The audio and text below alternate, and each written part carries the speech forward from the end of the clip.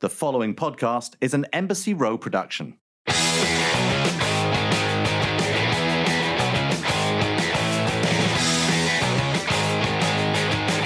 Hello and welcome back, one and all, to the melodramatic teen universe. Hello, guys. What a year 2020 has been. What a fun little nugget for all of us, high and wide, and such a wonderful time to re-experience all of our favorite shows, all of these teen melodramas. I have had such an amazing time with you guys, just really digging into things that no one should ever have thought about, let alone 25 years later. And I'm just really happy that each and every one of you came with me on this journey.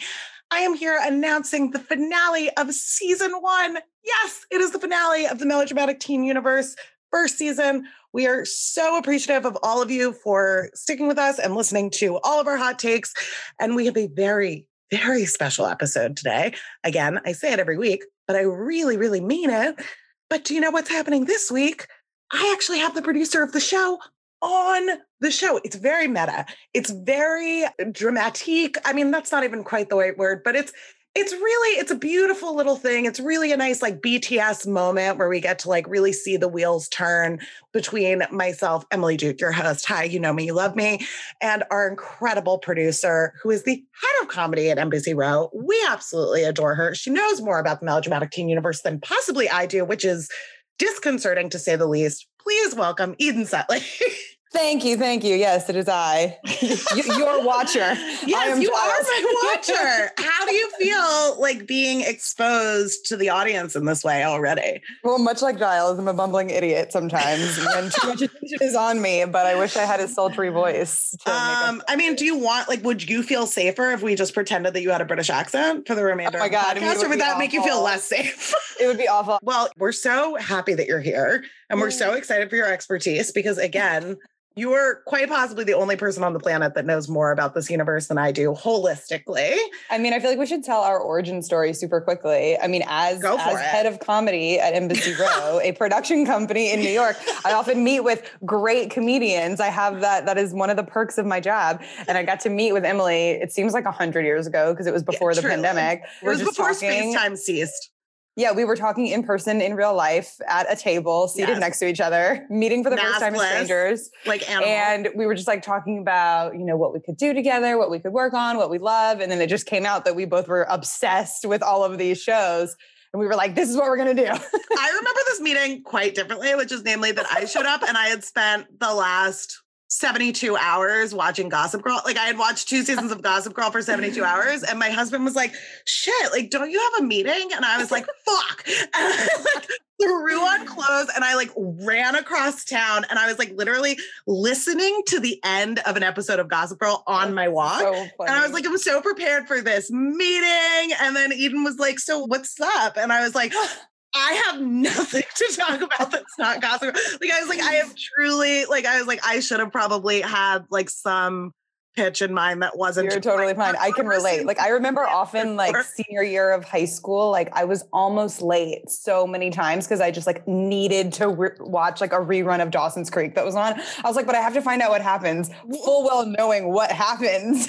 When people are streaming is important, I understand streaming is important for a variety of reasons, but a really undersold benefit of streaming is that I can literally be there's 10 minutes left on this episode, but I have to go and I will put it on my phone. Yeah. I will just walk to it while I listen to it. I'm one of those assholes that fully will have my iPhone kind of in the corner of my eye while I walk down the street. But it's funny. I'm from New York, so I'm allowed to do that. Hot take, kids, streaming is fun. So we didn't have it as children. We were just late for school. We were just fully late for school. Okay. Now that everyone knows all about our long love history, tell me, who are you? Obviously an expert, obviously a Giles. But... Yeah, obviously Giles to your Buffy. I just comment. I just comment while you do all the work. And I'm I don't understand the youth. Help. I had to ask Emily, I was like, what's TikTok?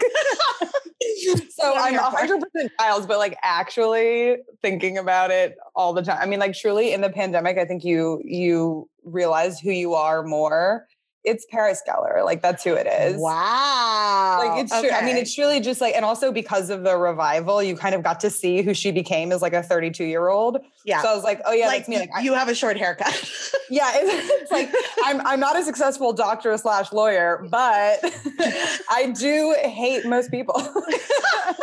There's a line in when I forget which, I think it's like season 4 where they're at Yale. And I like think about this line so much. It's raining outside and Paris and Rory are getting soaked. They run in and this girl in the dorm is like, oh my God, is it raining out? And Paris is like, no, it's National Baptism Day. Get your tubes tied. And I just like want to say stuff like that to people all the time. And the pandemic has heightened it because I don't like have actual interactions with people. So when I see people doing like silly things, I'm just like, God, I wish I was Paris Geller right now.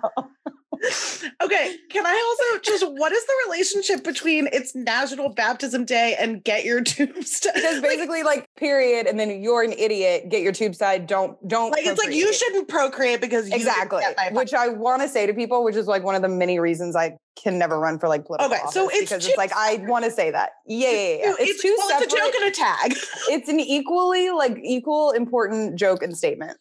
Okay, got it. I just wanted to make sure there wasn't something of like, it's National Baptism Day, so you should tie. And so I was like, you should. No. Oh, like, do we not? Like, I was like, is part of baptism, like, I'm very good at jokes. I'm not that good at Christianity. Like, I was like, is part of baptism, like, having unprotected sex? Well, to be fair, I'm like, not a comedian, so I likely did not deliver it well. So that's on me. I think you did a great job. I absolutely loved it.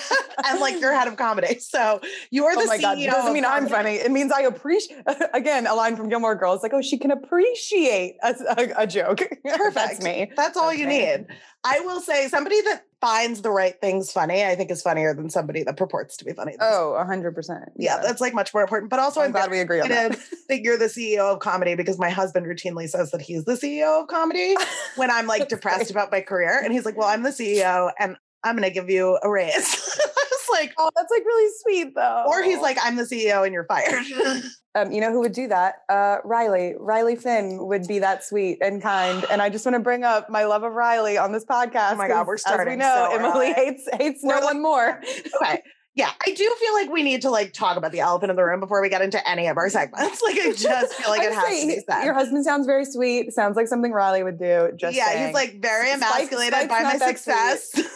So he like has to pretend to be my boss so that like, you know, and then he has to like fuck a bunch of other comedians in like a basement because like I fucked comedians. So like, that was horrible. I don't like that season as much as season 4. So. You can't like Riley and not, okay, all right. I know. The elephant in the room. Yeah. Very early in this working relationship, it became very clear to us that potentially we needed to cease our working relationship because I would say that this is like a fundamental disagreement. I think this is like something you disagree with the world on. Like, I don't think this is like we're opposite ends. Like, I think like I'm really speaking for the popular vote here. Like, I feel like you're a third party voter. Here's something else super nerdy about me. I spent my 21st birthday with my mom in like some weird part of Florida for what's called the Slayage conferences on the Whedonverse. And it's where like academics present like academic papers on Joss Whedon related TV shows. So I definitely went to that for my 21st birthday, but it was so funny because I was like, oh, these people are so cool. But then everyone was like bashing Riley. And I was like, why does everybody hate Riley? Okay. Can you just explain? Because I don't think we've actually ever discussed it ad nauseum. Because I was like, honestly, like quite frankly, like I don't want to hear it. And now we're at the finale and we have like a break and we don't have to talk to each other for a while. Like, let's like, just tell me probably why. Because, and it's something that I think resonates for a lot of these shows, your relationship with them depends wholly on what age you were when you first watched it. Okay. Like, as you know, I had not seen One Tree Hill growing up. And so I started watching it when we were doing the podcast and I'm just like, oh my God, this show, I don't understand its purpose. Like, what's the mission? None of us really understood it at the time. But like for Buffy, I watched it when I was super young. And so I think just seeing Riley, I was like, oh, he's so nice. He's there for her. He's around. He was like a Ken character. Yeah. And but not in like a Dean way where he was like an absolute idiot. See, I liked Dean at the time with Gilmore Girls. I liked Dean. So funny. I never liked Riley. I realized Dean sucked like later. Yeah, so you realize these things later where it's like, oh, Riley doesn't think Buffy can like do anything by herself. But growing up, I was like, he's stable and is there for her. I think it's also just that for me, maybe something that I'm underselling in my hatred of Riley, because again, I always lean to the like, hey, he literally was so insecure about her being a slayer that he like basically went to like a whorehouse to like be drained by vampires. Insecure, not attractive. So like that I think is like something I lean on. I'm not going to say too much, but that's normally where I go. Yeah. I think a more undersold issue that I have with Riley is that he and Sarah Michelle Gellar just don't have chemistry. Interesting. Less so than she has with Angel or has with Spike. He's tall. I mean, he's tall. He has dimples. Like there are things working there, and like he's sweet and nice, whatever. But like the only moment where I'm like, I care about them is them just kind of like giggling and smiling at each other, like they're in third grade, and being like, you don't actually see any. The chemistry doesn't last long. It like fizzles out. Versus like anytime David Boreanaz is like on the show or there's a crossover, you're just like, the magic. Yeah, you're like heart literally ceases to. So it's just something I think I'm holding on to from the youth. I think I'll accept it, and I do think that like as far as like traditionally attractive dudes of that era, he could be on the cover of Teen Bop. More so than David Boreanaz or James Marsters. Well, because rewatching them, like the ideal like handsome man or whatever, I feel like was always illustrated through the dad of these characters, like Dan Scott and Mitch Leary, like all these like beefcake, overly tan white guys. They were all soap actors. They were all soap actors. I know. It's like, ew, this is so cheesy. It was like a cheesy looking man. And so I think Riley for me looks like regular. So also, I'm just connected something when I said they're all soap actors. Have you ever seen Soap Dish? No. With Sally Fields? Okay. Major plug for Soap Dish. It's Kevin Kline and Sally Fields and Whoopi Goldberg. It's like truly the best movie ever. And Elizabeth Shue. Oh, and Harry and Elizabeth Shue. It's really amazing. And Harry Downey Jr. Harry Connick? No, Robert Downey Jr. Jesus Christ. I don't know. I'm having a stroke. I haven't recorded in a while. I haven't like spoken to a human in like 6 days. I know Robert Downey Jr.'s name. Good for me. I was about to be like Iron Man, and I was like, that's even more you're like the top paid actor in the top paid franchise. Well, because I was like, I can't bring up Marvel because then people will think that I don't know things about Marvel, which is even more humiliating when it's actually just that like I literally like don't remember my own name right now. Okay. Big plug for Soap Dish. I'm fairly certain the actor who plays Dan Scott is in Soap Dish as like the hunky soap actor husband of Sally Fields who leaves her. No. Okay. Yeah. I don't remember what we were talking about. Anyway, well, no, the Riley is normal looking, and that's great. Yeah. Sure, whatever. Totally. But yeah, no, I do. He has more like boyish good looks than. I mean, he looks like he's from Iowa. Like if you were at Central Casting and you're like, I need someone who's from Iowa and like farmed. It's like there's Luke Cafferty from Friday Night Lights and Riley Finn, Buffy. Like those are the two. Those are them. All right, should we hop into our first segment? Yes. Okay. Oh, also before we like fully go into this, I need to say that like I thank you so much for doing this public service for everyone. I think it's very important. It's gotten me through the pandemic. It's important to, as we just did, take a look back at the things that shaped us. I mean, truly, these shows like built our idea of like what successful and unsuccessful relationships were. I thought you were going to say like built our like sexual ideals, and I was like that as well, perhaps. Oh God. But how to be a parent too, because it's so funny. I'm not a parent. No one's pregnant. but yeah, just you got your tubes tied for your baptism. That's the thing that's connected. We did it. We did it. Comedy. That's why they pay me the big bucks. Well, it's funny because like you watch these things when you're like 14 years old, and then you watch them now in your 30s, and you're like, oh wow, I kind of see where fucking Tammy and Eric Taylor are coming from. Julie sucks. Which, by the way, is something that I don't think we've fully dissected on this podcast yet. I know we talk about Jenny on Gossip Girl and Dawn in Buffy, but Julie Taylor in Friday Night Lights. Not to hate on the white women, but like...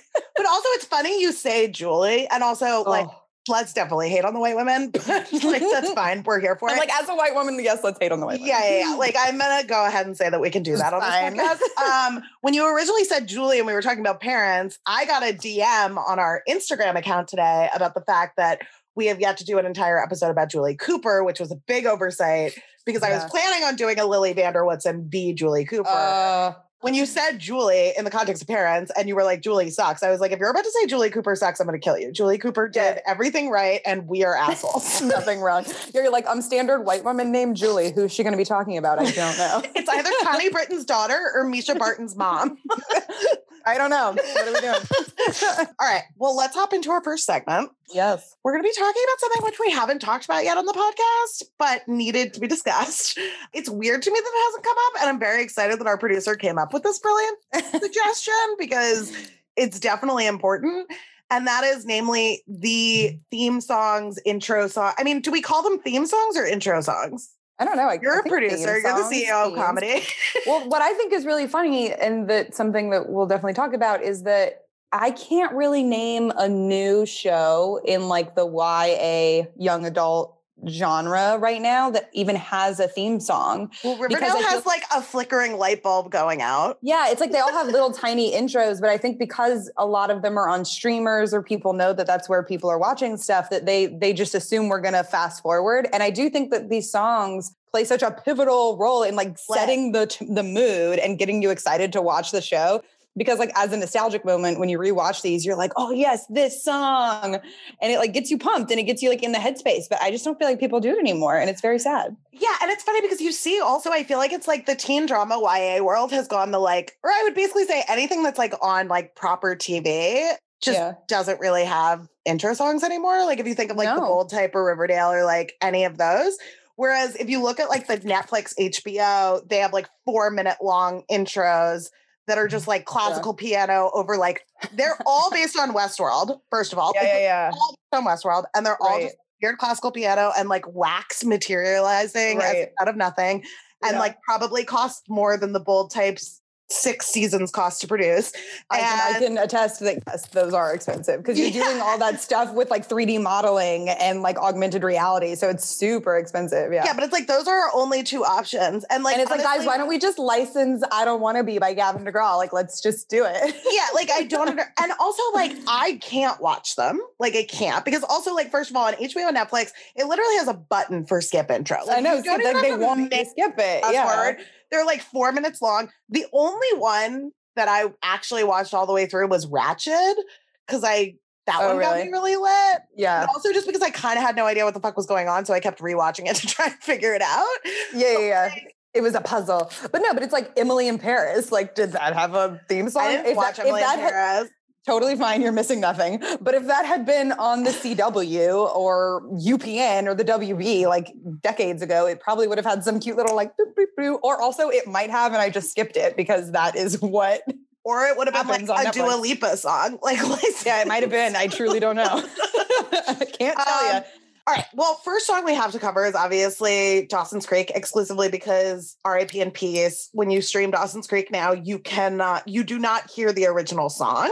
Yeah. I'm not even going to say what the song they use is now because I've repressed it, even though I just watched Dawson's Creek all the way through. Yeah. And I couldn't fast forward it because it was Hulu. Like, I mean, I could, but not in like a one click. Like it was a manual fast forward. Well, apparently though, when they, meaning I don't know who, was trying to like save money when they licensed it out to other networks, they not only switched out the theme music, but also some of the more expensive tracks that are actually in the series. And so I can't like identify a lot of those. But if you watch like, episode 4 of season 4 on the DVD versus on Hulu, there could be different music within the episode as well, which I think is crazy. Okay. Yeah, it's also crazy. From what I remember about Dawson's Creek, every song was like from Lilith Fair.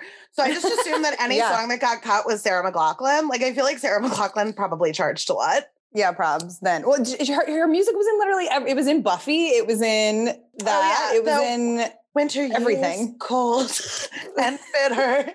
Yes. And like season 4 of Dawson's Creek. Okay. We haven't named the song yet. It was I Don't Want to Wait by Paula Cole.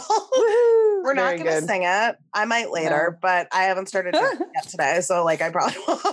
Yeah. But it's I Don't Want to Wait by Paula Cole and everybody should listen to it. I mean, I would say this is probably the most iconic. Like this is the song that like created the intro team. I mean, would you agree? Yeah, of like a popular song, I would say this is probably one of the more well-known. Yeah, tracks. And Paula Cole was like Did this put her on the map or was she already relatively famous? I don't know.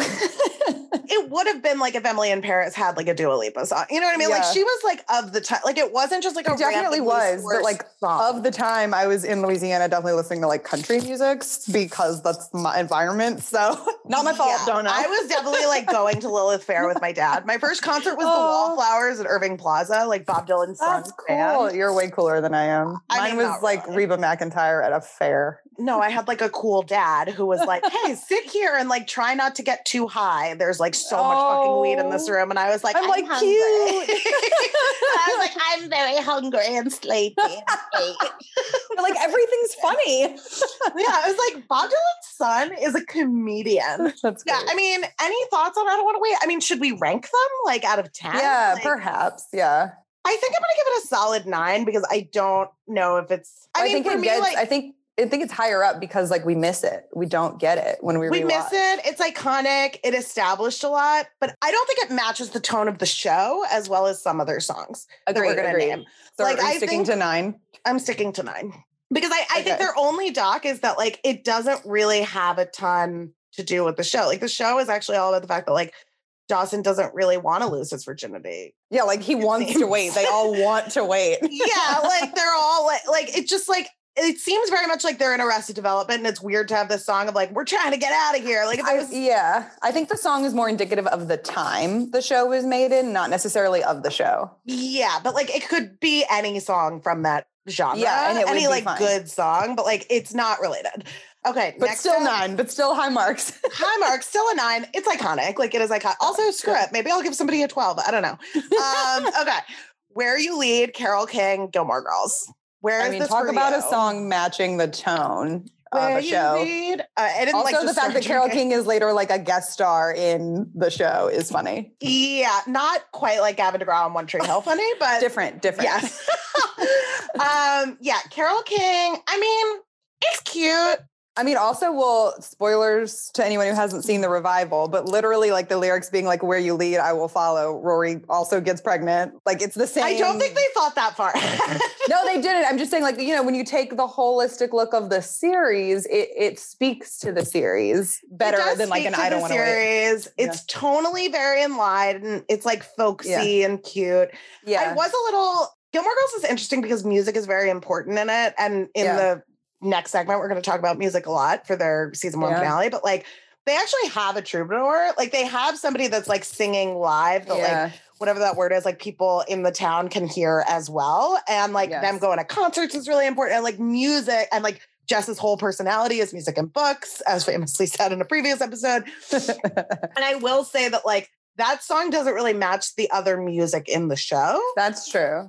I also just like, I like it. Like, I think it's fine, but it doesn't get me lit by any means. Like, it always feels like a nice, satisfying breath of fresh air after the cold open. Yeah. Again, I think it satisfies like the tone of the environment of like this small northeastern town as opposed to like the show necessarily. It's like, because I feel like so much of the pilot and the early seasons are like really about building up Stars Hollow and like what that is. And I think that song really helped. But you're right. As far as like the actual tone of the show and the content and like the character growth, it's not. Yeah. And it also just like doesn't, again, it feels like a resolution, not a beginning. Like it always fits very nicely into the cold open. I feel like Gilmore Girls, I would say, does the best job, besides maybe the OC, of like the pre-intro, like cute little moment. Oh, cute little moment. Yeah. Like standing alone. Yeah. Largely because it was always Melissa McCarthy. It's just like always largely because really Amy Sherman Palladino was like, I'm also a comedy writer. And so it's like, it's a very like nice, tight, cute, sits on its own. Yeah. Cold open. Yeah. It's a nice, cute little beginning, middle, end, like nice little segment. And the OC did that too, but like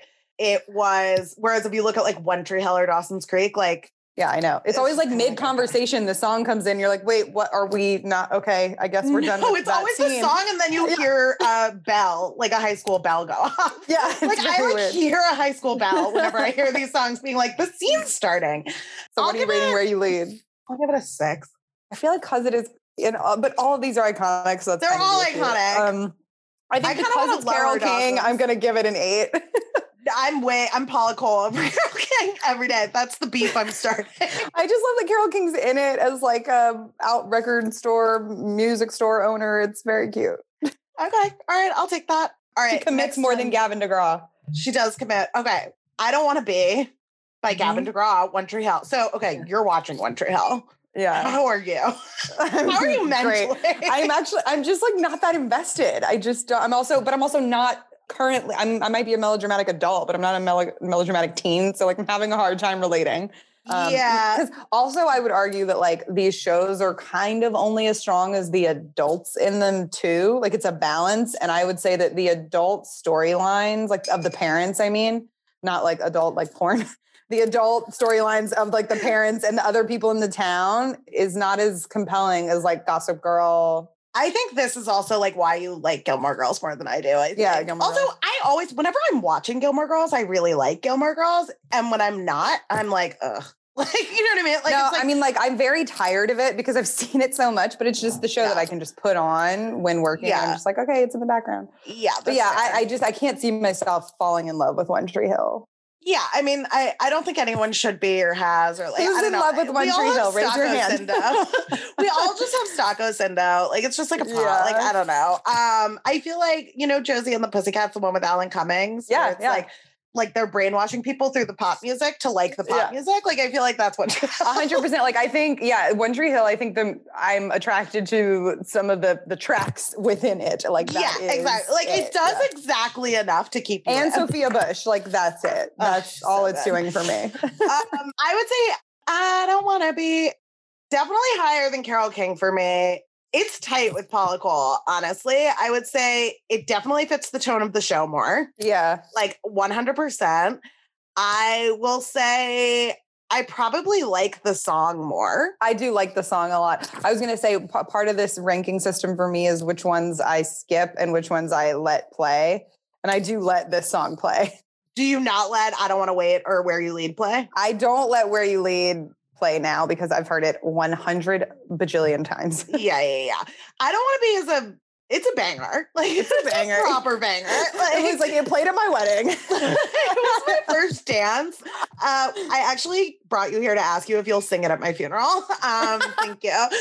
Yeah, no, I do think it fits the tone of the show. It does, especially with the like Eminem I would say it's opening. just not as good of a show, but as far as intros, oh yeah, it's like really of Lucas Scott high. being like Eminem, like with the hood, like crossing the bridge, like it's very dramatic. The song's great. Yes. It fits very well. It fits very well. It fits the tone. I'm gonna give it a 9. I'll give it a 9 I don't want to too. wait. I'll Oh my give it a god! 9. Yay! Oh my god! I'm so Yay, excited. twinsies. Okay. Next up, serious contender, California. I mean, talk about fit. VOC. I think this is a 10. I think this is a slammed it out of the park for an intro song. Yeah, tonal, like actually matching up with the show, the era.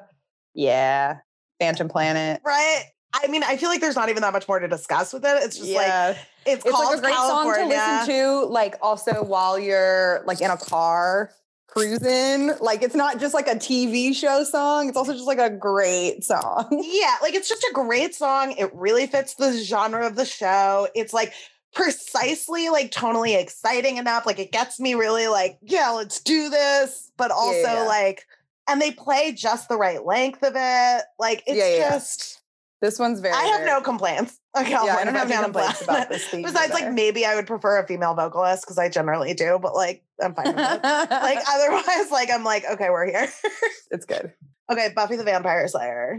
Well, I think something important to note, like the ones we just finished talking about are all, with vocals, popular music, versus these next ones are all kind of instrumental-ish. Yeah. So let's also say of the top 4. So we're saying combining our ranking is it's California, I Don't Want to Be, I Don't Want to Wait, Where You Lead. Yeah. I think. Yeah. Did we say I Don't Want to Be beat Paula Cole, or did we both give them both a 9? I think I Don't Want to Be beat Paula Cole because it fits like the show more, maybe. All right. I'm into that. Great. All right. Well, we highly recommend you listen to all of them.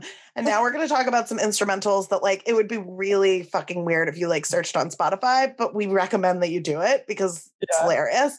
They're First good. one. I mean, let's just say it right now. This is the best one. instrumental. Yeah. Buffy the Vampire Slayer. I mean, I would also say this is probably a 10 for me. Oh yeah. I mean, as far as reflecting the show, the time, getting you excited, like it was written for great. it. It's perfect. The slide guitar, like it's just It's so very, good. very, It's very well iconic. done. Well, also, what's funny is I was watching the season 1 finale of this to prep for this again. And I was like, oh, wait, they play the theme song towards the end Mhm. of the finale, which I was like, this is weird. They made a lot of really weird choices in season Well, they 1 had of no Buffy. money in season 1, so it makes sense. You're like, why is there no lighting?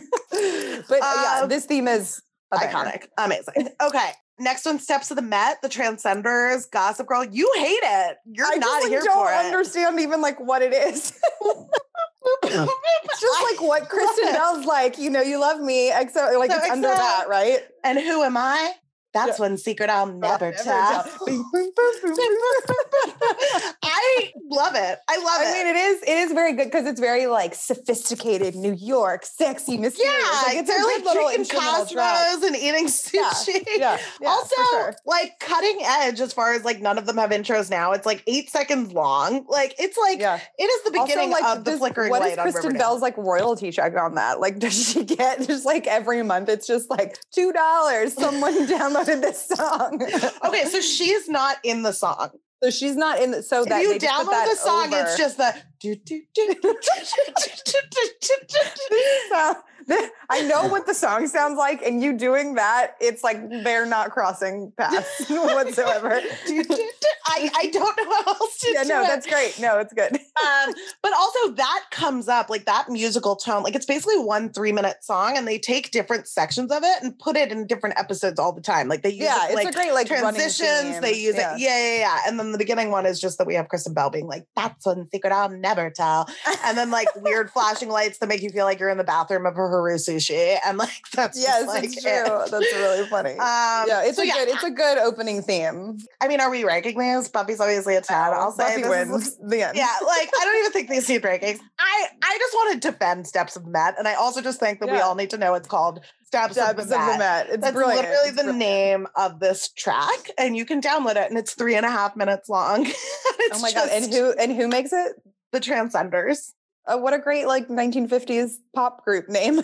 It's great. I'm so into it. The next one that we have to talk about, which I know you didn't watch 90210, Yeah. but that theme song is literally like, it's like if they did an SNL sketch about teen dramas of the early 90s, like this is the so theme funny. song. Like it's No, it's weird. I listened to it right before this just so I had the knowledge, and I was like, this feels, and I don't say this as a knock, but like because I love the Never Ending Story, but it feels like it's like a 90s like older version of like the Never Ending Story theme. It's very weird to me. Yeah. You know. that makes complete sense. I would say like tonally that probably fits. That was also back when we used to get intros where it was just people in studios like smiling and being like, I'm Dylan. Just like turning the camera. Yeah, which like is something that I really miss and wish that everybody had to do. Like I wish it wasn't just the Real Housewives that were doing that. Yeah, like, I wish you got cast based on your ability to like turn around and like yeah, like find I the want camera. to see that for like Chuck Bass. Like I want to see like Chuck Bass in a studio like flipping his scarf and being like, hi. I like really want that. And so because he'd be like, I'm Chuck Bass. That's what he says.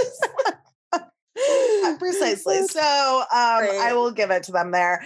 And then you added one. I added one because I find it to be important. Okay. All right. Tell me. Then I mean, you're the host now. I do think the Friday Night Lights open is so pretty and so good. I love that open. Do you want to sing it? No, I mean it's instrumental. Is it? Yes, it's exactly that. You know, it's just like I think it's beautiful. I thought it was worth mentioning. I love that show. End of podcast. Perfect. This has been Melodramatic Teen. No. Do you not know that one? It's so no, I know it, but like it's not really. I didn't re-listen to it before this. Should I just listen to it right now? No, you're fine. I can't. I don't know what it is. You can't place it. Interesting. I also just feel like, is it a country song? No, it's. I feel like a lot of the music on that show, because again, Julie Taylor like tried to be into music because not like Taylor, your mom girls are. But it's like a lot of that music was more like not folksy and not country, but like more chill. It was like chill, not Crucifixorious, Landry's band, but like very. It was like moody, like I don't know, chill. I liked it. Okay, this is just a time for me to tell. I'll listen to it after this. I will listen to it after this, but I will say like. I will also say how I rank these is based on the fact that if somebody is like, quick, like sing the Sing theme it or song do to it, blah, blah, yeah. blah. Like, I would say it's probably, honestly, in the order we read them. Well, no, I would probably say the first one that comes to mind when you're like, hey, name a theme song. Like if we were playing like categories, I would probably go with I Don't Want to Wait. And then probably California. And then probably Buffy. And then I Don't Want to Be. Yeah. I mean, That's something that would also be up there for me. Like, I feel like, honestly, the first thing that popped in my head might be like, and that's one secret I'll never tell. Your favorite song is this song. I think it's my favorite song. Like, okay, sing that at my funeral. Sing that. Change, scratch that. That's what this is officially a legally binding will. So great. That's really funny. The only other one that I will mention that I do often think of as iconic, like this universe theme songs is for Smallville, Save Me. Is so good. Yeah, for that. That's very good. Yeah. But I always got amped when that like played when I was like 10 years old watching that. Yeah, no, that was a really good one. And I would say like we definitely undersold Smallville in general in this season of Melodramatic Teen Universe. And I apologize to my fans. Okay. Well, because it's not streaming anywhere that I know of. So it's hard to rewatch. You can like buy it on Amazon. Yeah. Which I did for the first season. Everyone's like, which I'm not doing. You're like, which I did. Which I did. But just because I was like, I don't really remember it. And it went on for too long. And it was like, I don't want to rewatch this whole thing. You think Smallville went on for too long? You have 9 seasons of One Tree Hill to watch. Every season I don't know if that's progressively fewer episodes that are watchable. And I would say seasons 7, 8, and 9 have no episodes that are watchable. Oh, wow. Well, yeah, you're not like inspiring confidence for the show. I don't want to. I don't want to. Yeah, like that's not my goal. All right, let's talk about the season 1 finales. There are 6 that I would say are like core to canon. They're the 6 shows that we covered in our first 2 pilot episodes. So One Tree Hill, Gilmore Girls, Gossip Girl, Buffy, Dawson's Creek, and the OC. Oh, wow. I did that off the top of my head. Very proud of myself. All right. So of those 6, they're all very different season 1 finales. Again, we're not talking series finales. If you haven't seen the first season of all of these shows, go watch them all now. These seasons are all incredible. Watch the first season up to the finale for all of these shows, and then come and listen to the first season of the MTU podcast. And then you can continue with like your life and your children or whatever the fuck you have going on. Eden, which of these 6 are your favorite? The one I like rewatch the most probably, and do think is strong plot wise, is Dawson's Creek. I mean, I'm annoyed because spoiler, like, you know, Joey gets a scholarship to go to France and then doesn't because she wants to stay for Dawson. But I do think like it starts to show the budding like care that Pacey has for her by like driving her to prison to see her dad on his birthday. Yep. Jen's character starts to really like take shape in like the rebellion and like. I mean, I think it definitely has some pros, namely that I think it does a very good job of concluding everything that we needed to have concluded while also setting up some very good little seeds for the following season, right? Like, we're a little bit more interested in Pacey. We're a little bit more interested in Jen and like her emotional arc. And also like, you know, again, the whole show is set up as a will they, won't they? And it starts off with like Dawson and Joey in the bedroom, like not making out when they should be making out. And then the last scene is them making out in the bedroom. Like, it's very much like that act out playing Say Goodnight, Not Goodbye by Beth Nielsen Chapman. It's like, I mean, I would say from a soundtrack perspective, it is the most like goosebump inducing like last moment. Like it's really checking the box of what we want to happen in the finale based on the pilot. I agree. I mean, it's also, I think it also shows you why Dawson's Creek is, I mean, it is very melodramatic, but the writing is strong in that it's not just Joey and Dawson that are like developed characters. Like you really are interested in the side characters who I think become more interesting, namely Pacey and Jen. So I like this season 1 finale. And it pains me to say it's not Buffy for me, but it's just not. Do you have a like second place Miss Congeniality, like crowd favorite, like anyone that you just have a hot take on?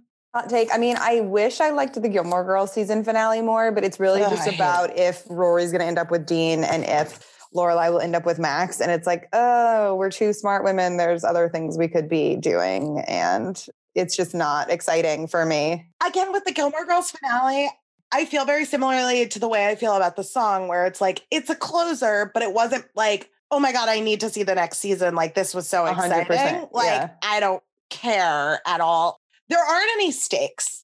Like at the end of the finale, there aren't any stakes. Yeah, at the end of the finale, they're with the two guys. And I also just don't like that that is the thing. I mean, yeah, the plot of the season, like I would say for Buffy, where it's like it ends with her fighting the master and you find out that the Hellmouth is under the library. Like at least you find stuff out about like the mythology of the world. Yeah. And that's great. But there was like no money. So there's like $5 devoted to lighting and it's just hard to watch. and like at the end, they're like, the master's dead. And it's literally like a skeleton on a piece of wood. And that's like their big melodramatic set piece. I know. It was very cute. It tried so hard. I was like, did you just take the lab coat off that skeleton? Like, what the fuck is going on? Like, well, you and I talked about this offline, but like compared to the season 2 finale of Buffy, which is like one of the best episodes of all television. Yeah. So it's like, I can't do season 1 of Buffy as like up there among these. So yeah, I'm going to go with Dawson's Creek. I would also say we should probably say like, what do we each individually think is like a good finale? Because for me, it's really a combination of like, does it satisfy the things I wanted it to satisfy, but also does it excite me for the following season? Yeah. And I feel like it's very hard to do both. Like I would feel like Gilmore Girls really just resolves their shit. Like they don't really set anything up in any interesting way that like makes me really thirsty. Yeah, but also does it like surprise you? Is it not just following like textbook plot line? Like the fact that Jen's grandpa dies in Dawson's Creek, it's like, oh, wow. That's really good. I would also argue One Tree Hill finale has one of the biggest like twists, which is that we find out Deb slept with Keith. Oh, yeah. Like that's like a good, like as far as like finales having like a big twist, like that's a pretty big twist. Yeah, I just don't care about those adults. I know, you hate One Tree Hill. You hate One Tree Hill. It's fine. It's fine. That's fine. I would say that for me, it's tight between the OC and Gossip Girl. I think I'm going to give the edge to the OC, which honestly, it feels unfair because the first season of the OC is actually like 3 seasons of television. Like it's just so fucking long. It's so much. Yeah. It's so much, but I do think the OC does an incredible job of sealing things up, but also it's such a good bookend with the pilot. Like if you watch the pilot and the finale, you can figure out basically everything that happened. Yeah. It resolves it so perfectly. We have Ryan going back to Chino with Teresa. We have like this beautiful, with Hallelujah, Jeff Buckley playing at the end, we have basically a montage of like where each of the characters are. And it's like Seth Cohen sailing off to what we think is Tahiti, but is actually it's death. It's death. He's sailing to death. Yeah. I was like, where's he going? Seth's sailing somewhere. Kiki like hysterically crying in Sandy's arms. Marissa just like drinking vodka out of like a flask, like in her palace. And like Ryan back in the car. Like, I would say the big oversight is Summer isn't in the finale montage, which makes me very sad. I mean, I guess her boat is. Her boat, Summer indeed, the boat. Yes. She as the boat is there. She as the boat, anthropomorphized as the boat. Yeah, so I would say the OC probably does the best job of like sealing something up while also it both seals, like it's like we have this bookend of like, okay, this is where they were and this is where they've ended up. And I'm very interested in what got them from point A to point B and I want to watch this season.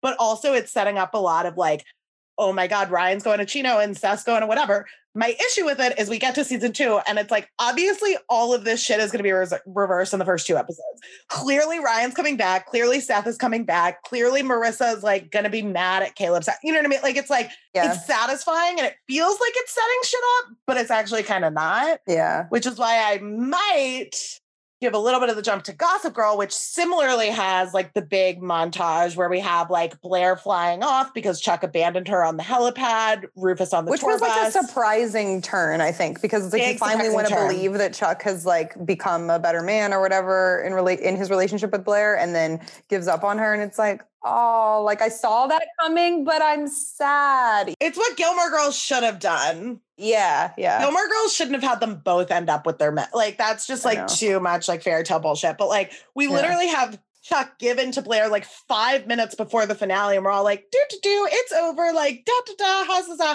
And then she like goes off in a helipad and he just like never shows, and she flies off with somebody else.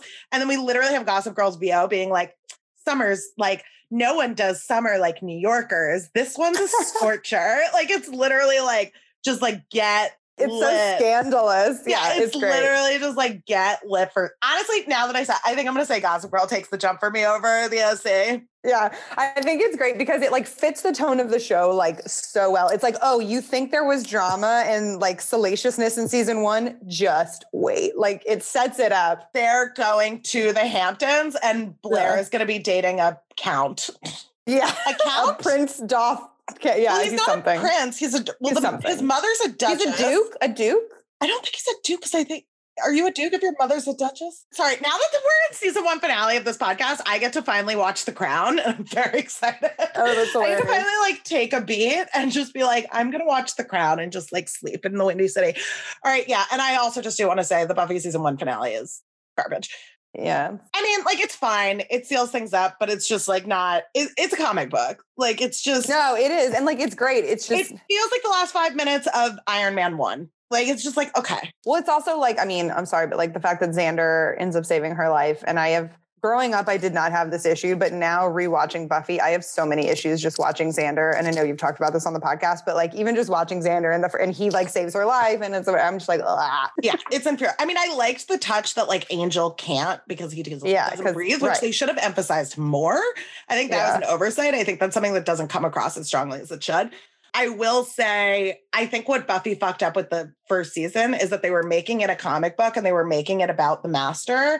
What it actually should have been is Angel turning bad should have been the season 1 finale. Like that's what we want because that's a huge point A to point B. And that's also setting up a really fascinating second season.